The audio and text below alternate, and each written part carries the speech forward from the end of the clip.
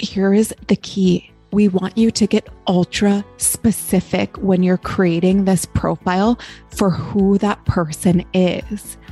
Feel free to even give this person a name so that you can easily picture who you are creating your content for. This is not your average business podcast, because here we are going to discuss how you hit your goals without losing yourself, your values, or your relationships along the way. We believe in the whole person versus the long-term hustle approach, and demonstrating to our children what living a life full of purpose is truly about. We're here for the woman who is an aspiring entrepreneur, developing her personal brand, and staying open to the opportunities that come before her. We're here for the woman yearning to find businesses that align with her core being, so she can feel in alignment with her life. Come on this journey with us as we navigate this very full season and pursue a life we love. Are you feeling stuck? Are you searching for a greater purpose? Are you craving connection? Perfect. You are in the right place, and we're excited to get you one step further than you are today. Today, Kat and I are going to be talking about arguably one of the biggest mistakes that new business owners make, and that is not niching down. So if you've ever wondered if you need to get more clear on your niche, or maybe you aren't seeing the results that you want in your business, this episode is for you. Let's start with the basics here. A niche is a specialized segment of the market for a particular kind of product or service. And niching down is essentially a smaller category inside a broader category. So let me give you guys an example so you can really understand what we're talking about. So Expecting and Empowered, my first business, would be considered in the fitness industry. But we niche down even further so that we are just serving pregnant and postpartum women. We know that this is our customer base, and we are going to serve them from when they start to try to conceive until they're 2 years postpartum with our products. You'll see if you follow us, all of our information is served to this particular set of women.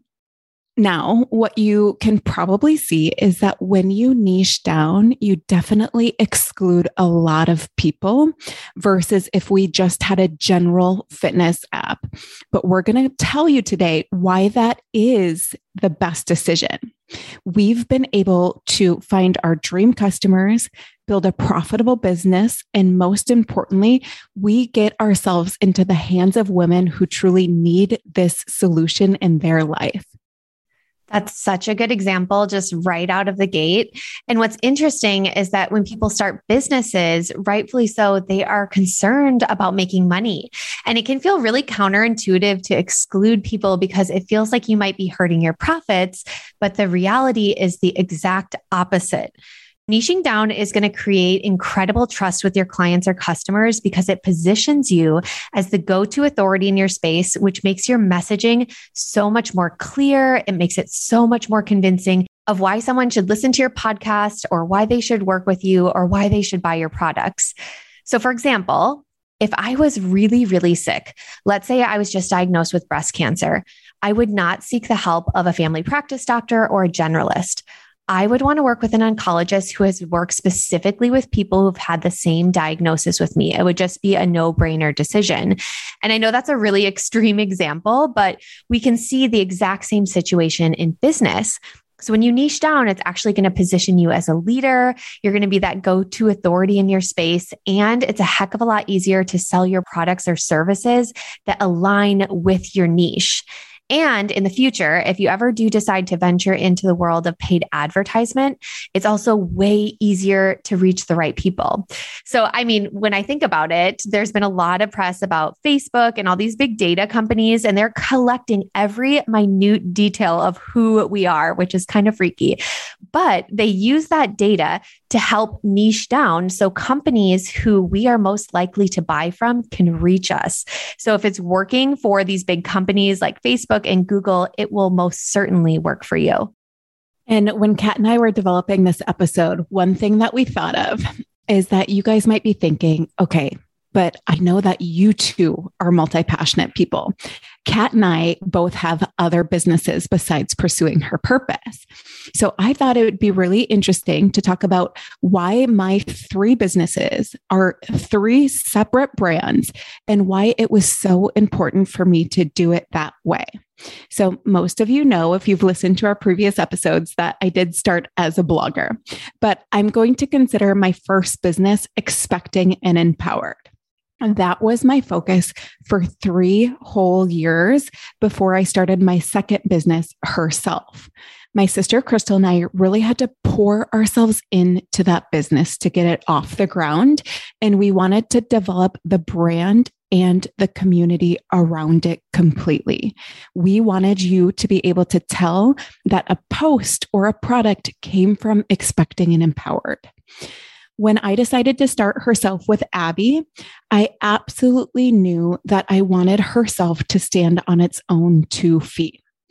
Very intentionally, I made sure that it had its own branding, its own brand voice, and it was its own business. Although Expecting and Empowered and Herself have very similar demographics, they are standalone brands that complement each other and have certainly helped each other build along the way. Now, you guys probably also know by now that Abby and I had always dreamed of having a business where we could help women that were going to start an online business. And as most of you know by now, Kat pitched us the idea of doing it, the 3 of us. The rest is history. But again, pursuing her purpose needed to stand apart from herself and certainly from Expecting and Empowered. Our ideal listener and customer might or could come over from Herself, but those are also different listeners. I'm living in this beautiful ecosystem of 3 brands that are all symbiotic, but they are truly their own entities. I almost think of them as their own people. What I try to do as the owner of all of them is to make it very clear what each of them do. I'm doing a good job if I could pick one of my followers and ask them to tell me about my 3 businesses. I would love if they were able to name each one of them and just give me 1 or 2 sentences about what they do. Kat and I have talked about this in the past because where we see other people go wrong, if I can say it so boldly, is they'll have multiple offers under the same umbrella, and those offers don't make sense together. So what happens is your customer gets very, very confused on what you're doing.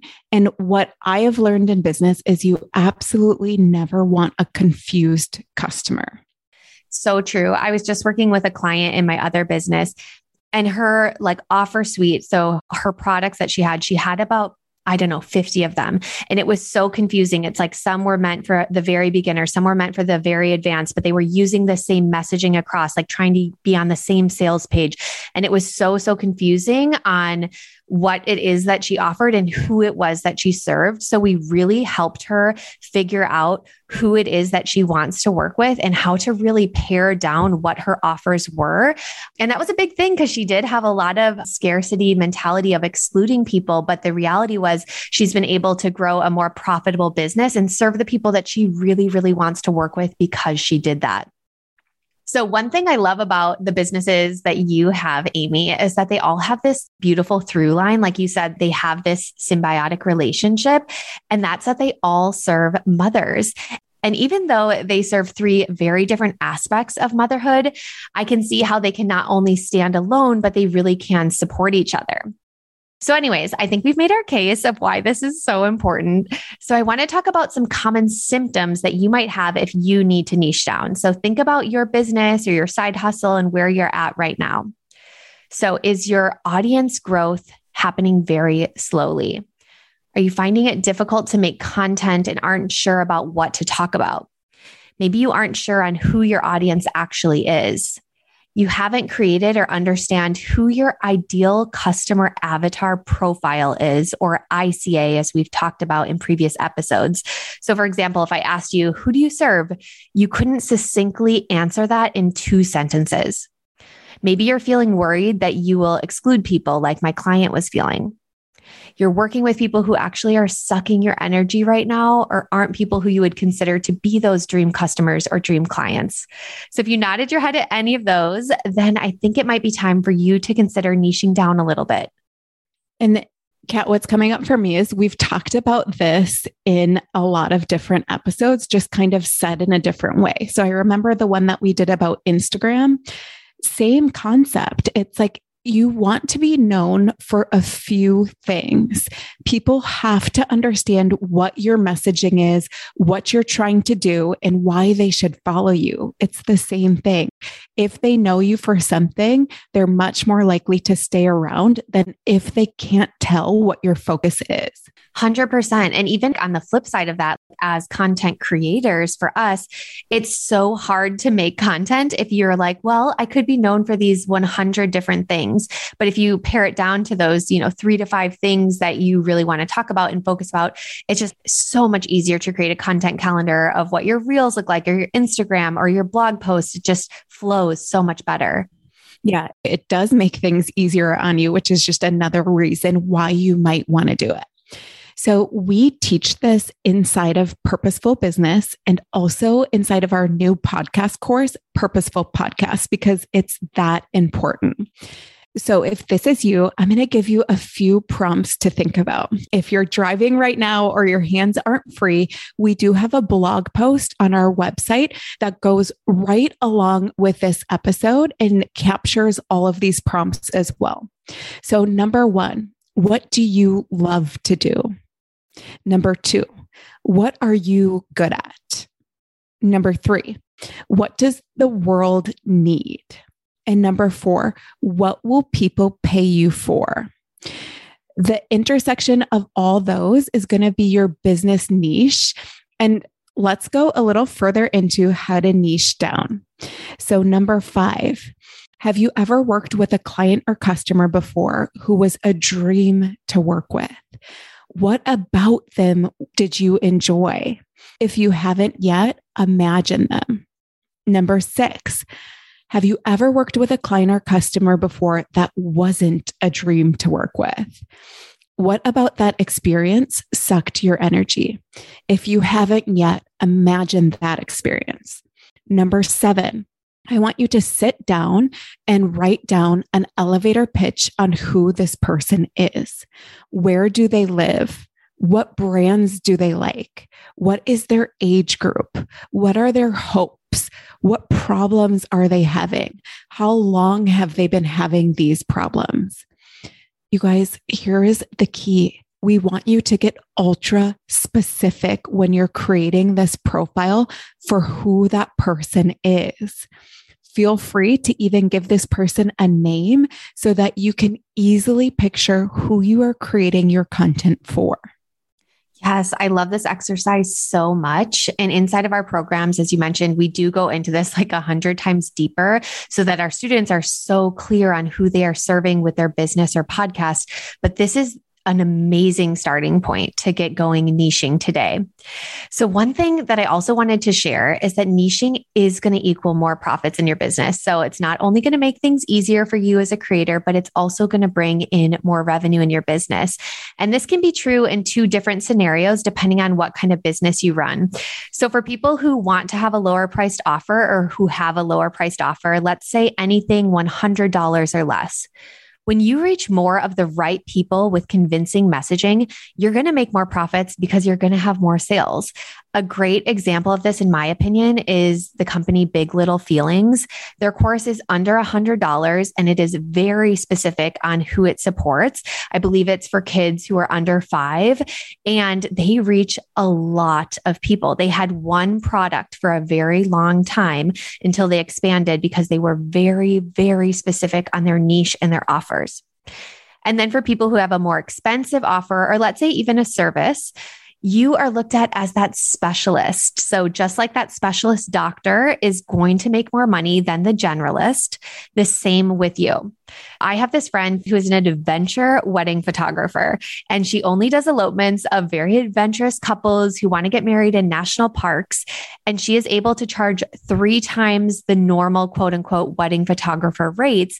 And this is because the couples know that she is going to be the best for their unique needs and their vision that they have for their special day. She's going to find the best spots. She's not afraid to get a little dirty to get that perfect shot. And they know, like, and trust her because her messaging speaks to their soul on a deep level. Okay, Kat, I have a quick follow-up question about that story. Yeah. Is that what she has always done, or did she start more general? So she did start more general and was just kind of like, I'm going to take pictures of whoever I can because I want to become a photographer. And then she really niched down when she was like, what I really want to do is be an elopement adventure photographer. And at the time, there was like no one who's doing that. Now you could find more people in this space. So, it felt like a risk for her at first to niche down because she didn't even have expansive people who had shown her the way in the past, but she's been able to niche down. And now she's even able to like plan her whole schedule because she has such a big waiting list of people who want to work with her. So it's like, hey, in June, I'm going to be in Yosemite National Park, and she books her elopements, and it's only in June. In July, I'm going to be in Alaska. And so it's made her life so easy. And people just like, there's such a demand because she's so specific. Okay, here's why I asked that. And here's why I loved your answer is because the answer was she started more general. Yeah. But then she started to really realize when you leave an event and it lights you up. So she probably did a more adventurous couple and she left that wedding and she just had a different feeling than all the other weddings. And that was the breadcrumbs that I think a lot of us are ignoring. Lean into what you really love. If you're a little bit further down the road and you're listening to this episode, it's okay to totally lean into something that you love. And that's probably going to mean niching down a little bit more. Yeah. And I think we're often taught to not follow our feelings, but it is checking in with yourself. Did that experience light you up? Do you feel energized when you left? Or are you feeling depleted or exhausted? It's those little signals that sound so obvious, but I just don't think that we're taught to really tune into those. And they can be so powerful when you're building your business. And one of the reasons that Pursuing Her Purpose exists is exactly this. So Abby, Kat, and I were very clear about who we wanted to serve before we started this business. And one reason that we are very lucky is because we have the experience. We've seen this go the other way. So not niching down really can cause burnout. And so we saw some of our mentors getting really burned out, people we've worked for. Like, it just is true that if you're feeling out of alignment with what you're serving and who you're serving, it's a much quicker ticket to burnout. So we will never forget our first purposeful business coaching call because we came onto it. It's on Zoom. And half of our students showed up ready to chase their dreams with new babies strapped to their chest or a toddler sitting alongside of them. We are a brand for working moms that want to start a venture that helps them live out their purpose. And that is exactly who showed up to our call. I'll never forget, Kat had tears in her eyes because what we were trying to build, we actually did build. So I hope that today's episode leaves you feeling so ready to go and inspired to take a really good look at who you are serving and see if you can get even a little bit more specific and speak to less people in order to reach more of the right people. If you want to dive into this topic a little bit more, you can head over to our blog post at pursuingherpurpose.com to check out the prompts from today's episode.